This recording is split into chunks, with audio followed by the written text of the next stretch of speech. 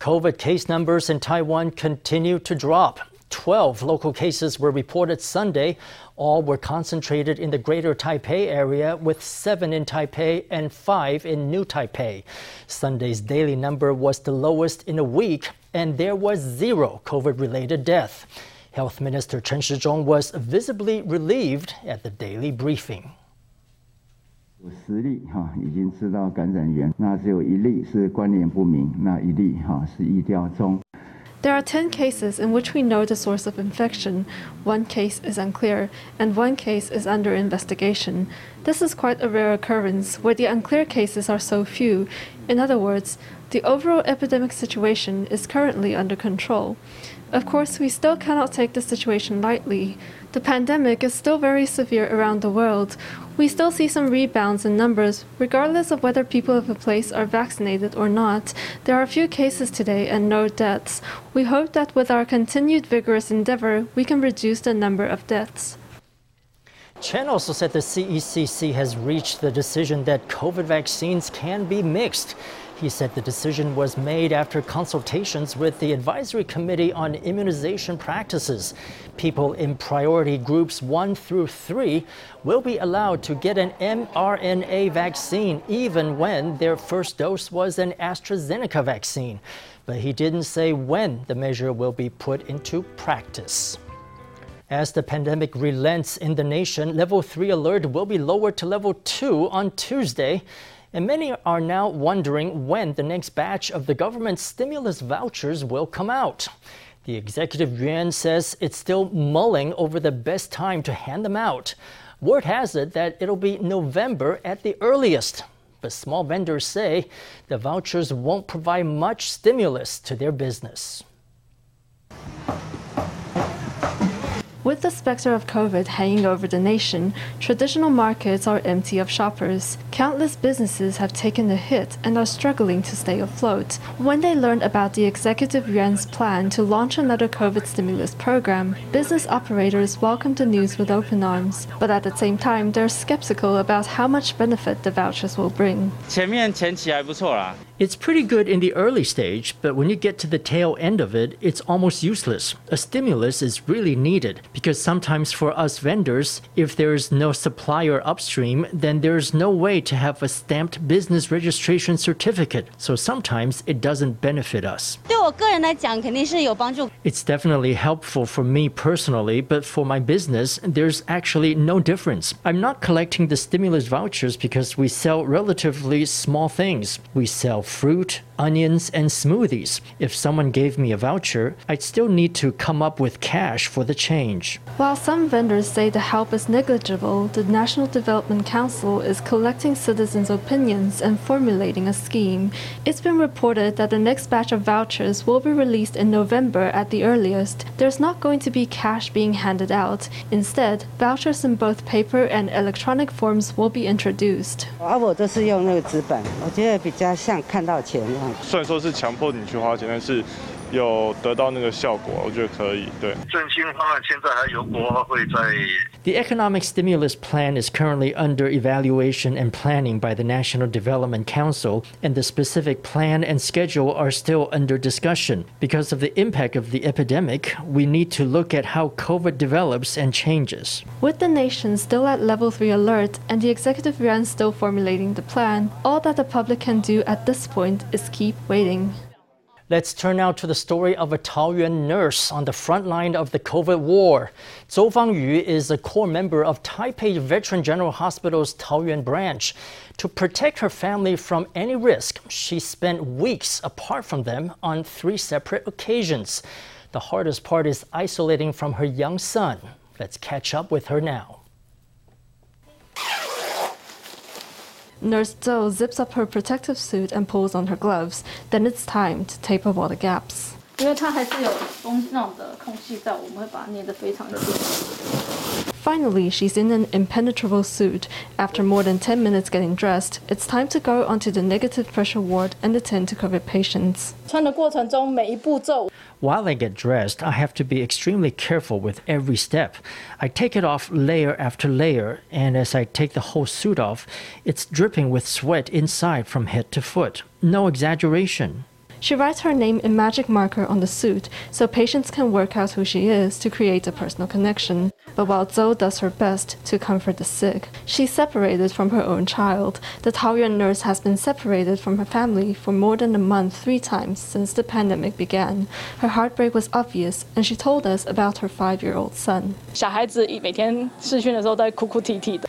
I video call with my son every day, and he's always crying. He cries, and then I cry too. Every day, he asks when I'm coming home. He really misses me and wants a cuddle. For Zhou's son, a cuddle from mom has become a precious rarity. To help care for COVID patients, Zhou stays at the hospital and stays away from her family. When she calls them, they see the marks printed onto her face from wearing a mask all day. 我们的医护同仁在面对 Our nursing colleagues have been dauntless in the face of the pandemic. They use their professionalism and courage to hold the virus back together. The hospital dean, Dr. Lu Xinghua, can only sing the praises of his nursing team. He stressed that the hospital offers all the hygiene resources, PPE, and psychological support that are needed by staff. 院长还有护理部主任、督导还有各科室。 The dean, the nursing superintendent, and all the departments are really taking care of us. It makes us feel that when we resist viruses or enemies, we're never alone. I also want to thank my husband and my mom, who really support me. To protect the public, Zhou will stay on the front line as long as it takes.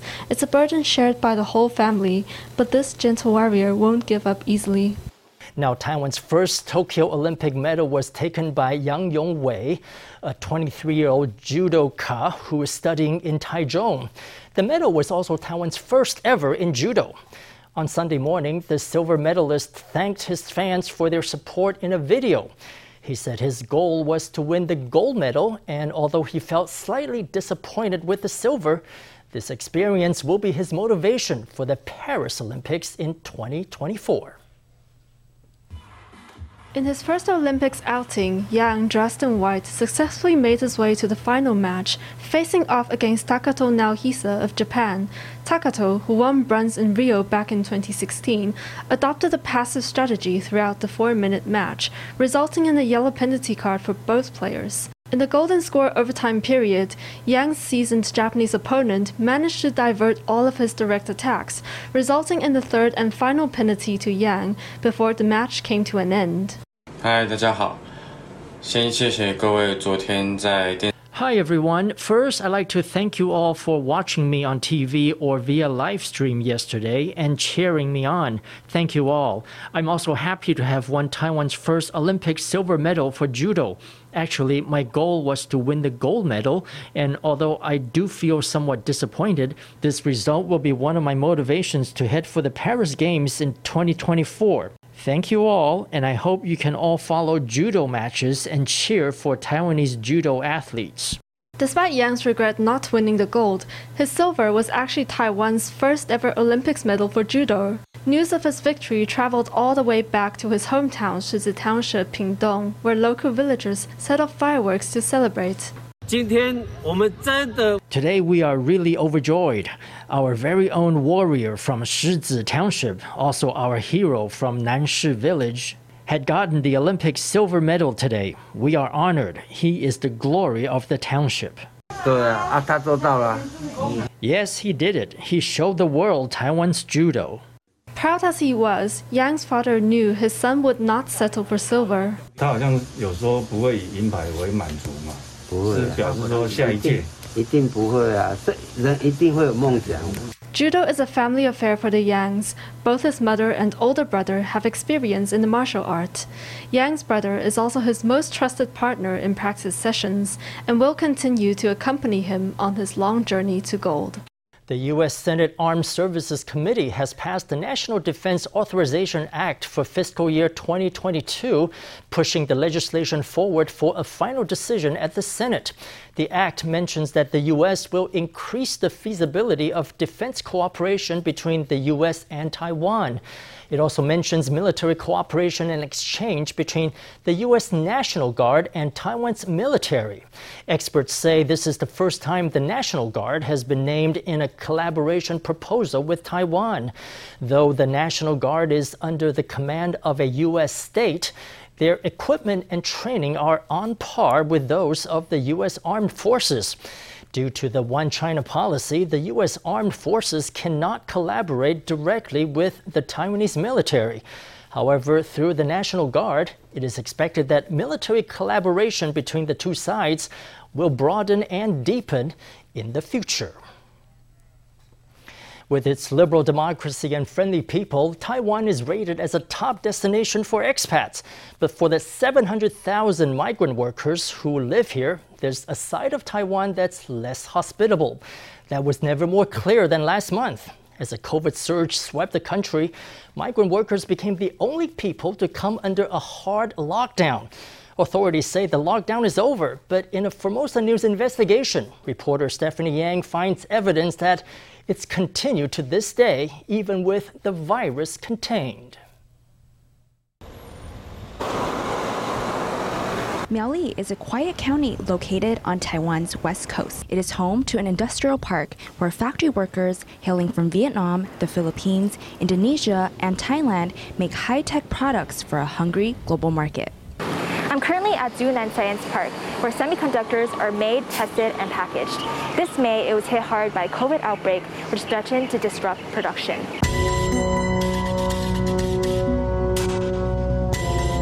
The first cases were two Filipino men from the same company. Kasi may lilipat sa room nyo. Like many other migrant workers in Miaoli, the two men lived in factory dormitories where cramped conditions were the perfect ground for the virus to spread. In line with protocol, the cases and their contacts were immediately placed in isolation.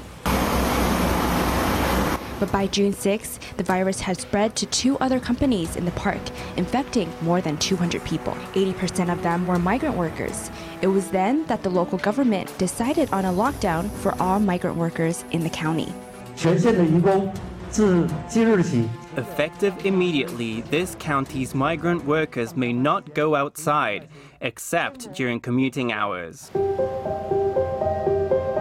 Taiwan was at a time under a level 3 COVID alert, which permits freedom of movement. But soon, signs were going up across the county, asking Taiwanese families not to let their live-in helpers outside. Factory workers were barred from leaving their dorms, except to work. Violators were stopped by police on patrol. What is your name? And they were threatened with fines by their employer. I spoke to one migrant worker who said her dorm manager promised a bonus for those who complied, but that bonus never materialized. We were expecting to receive it. That's why everybody complied with the, lockdown, no going out policy thing. Unfortunately, on the 5th, that's our payday. We didn't receive anything. Proponents of the measure argue that lockdown was an emergency measure needed at a time when COVID was spreading fast across the country. Migrant workers have turned Miaoli upside down. Let me ask you all, how would you feel if, as I described earlier, you caught COVID, perhaps even died from it? You wouldn't be arguing over human rights then. But concerns were raised by labor activists and the public. The county leader's Facebook page was hit with criticism, accusing Miaoli of launching a witch hunt against migrant workers. Throughout the pandemic, the Central Epidemic Command Center has been Taiwan's main decision-making body. But when questioned about the Miaoli lockdown, the CECC distanced itself, saying it was a unilateral decision by the county government. 2 weeks later, Miaoli announced the cluster contained and the lockdown over.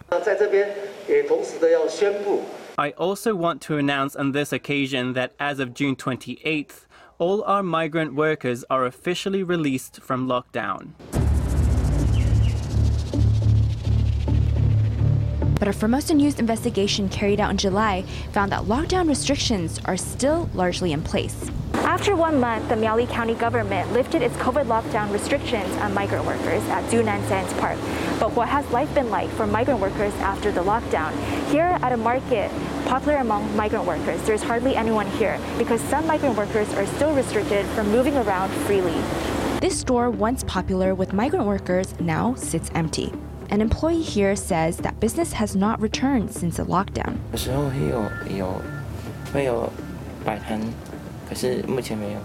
Sometimes there are vendors here, but not anymore. There are no vendors here because of the epidemic. Also next door, there's a store selling Filipino food. it's also been impacted. I encountered one worker outside the factory where she works and another one just outside of her dormitory. They said they still spend most of their free time confined to their dorms. We are just allowed for 1 or 2 hours just for the protection for all of us.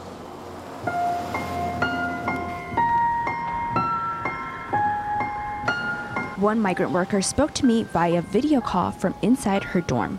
She said she was forced to move out of her rented apartment during the lockdown and has not been allowed to return since. I'm in front of an apartment that's rented out to migrant workers. A source told me her company ordered all migrant workers to move out of their apartments. For weeks now, they have been living inside company dorms. Now most of the migrant workers have moved away. I rarely see them now. There used to be a lot of migrant workers, probably more than 20, but now there aren't any. A major chip tester in Miaoli, where the first COVID cases were reported, declined my request for an interview, but a company representative was willing to confirm that strict measures were still in place on migrant workers. And their coordinator is Gina Lin is a former staff member at the de facto Philippines embassy. She says that ever since Miaoli's outbreak, lockdown restrictions have been quietly imposed at other factories across Taiwan. outside Miaoli, some other places, in Taichung, Kaohsiung. The latest I heard is in Tainan and Kaohsiung. It's quite serious. I spoke to 2 migrant workers in Taoyuan who said that they are under a lockdown. They showed me their dormitory. They've been told they can go outside for 1 hour every month on their payday. Only if we have a salary. Today, our salary day. Just 1 hour where we go out. So many people here in the room, 10 people. The internet is for only 1 hour. At just night. They don't want us to go outside. COVID had already exposed the real problem. The cluster was not caused by the foreign workers. It was caused by a very cramped dormitory. They are cramping people from 8 to 10. There are 12. The worst I've heard is 30 persons in a room. And there are rats running around. There are water dripping all around. And there are only limited bathrooms and comfort rooms for them to use. Migrant workers told me these dorms feel no better than jails. Some say they understand that the continued confinement is for their safety and the public good, but they ask why the broader Taiwanese community is not subjected to the same policy. You're basically incarcerated. It's okay if everyone is treated the same. But you know how you feel when you're walking, you're herded and you see locals jogging, running, and they're free. It's not how it feels, right? And it's painful. And now that they lifted the ban, there's no reason why we shouldn't be going out. Because there's no lockdown. It's just level 3.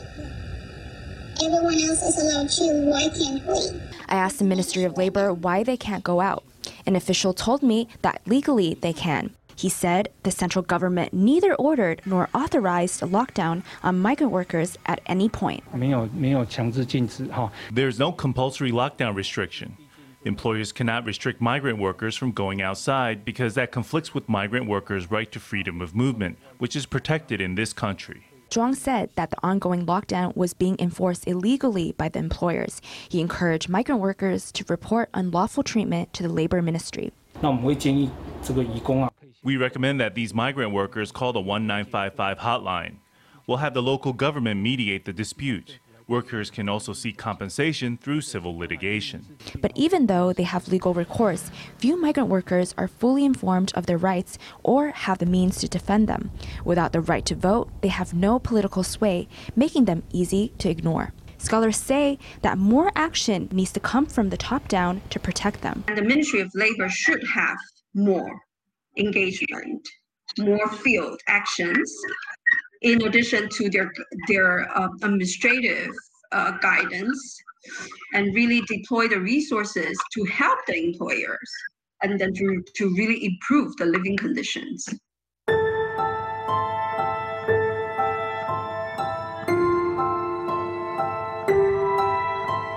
Even as they battle COVID-19, Taiwan's industrial parks have promised to supply the world with semiconductors. But the virus has exposed, once again, the vulnerability of the workers they desperately need. As Taiwan rises to greater prominence in the global supply chain, it faces a reckoning with how it treats the migrant workers who power its economy. For Formosa News, Stephanie Yang, Ling Dongming in Miaoli and Taipei. Turning now to the weather. With the departure of Typhoon Linfa, the southwesterly monsoon has intensified, raising the chances of rain in central and southern Taiwan in the next 2 weeks. Residents in the mountainous regions of Kaohsiung and Pingtung should be on the lookout for torrential rain. Brief heavy showers may also occur on the plains. People in low-lying areas should watch out for flooding. Let's hear from the Central Weather Bureau. 那礼拜二之前，其实在中南部的雨呢是比较局部一些的哦。那礼拜三之后呢，水汽就比较多。Before Tuesday, rain in the central and southern regions will be isolated. After Wednesday, there will be more moisture, covering a larger area.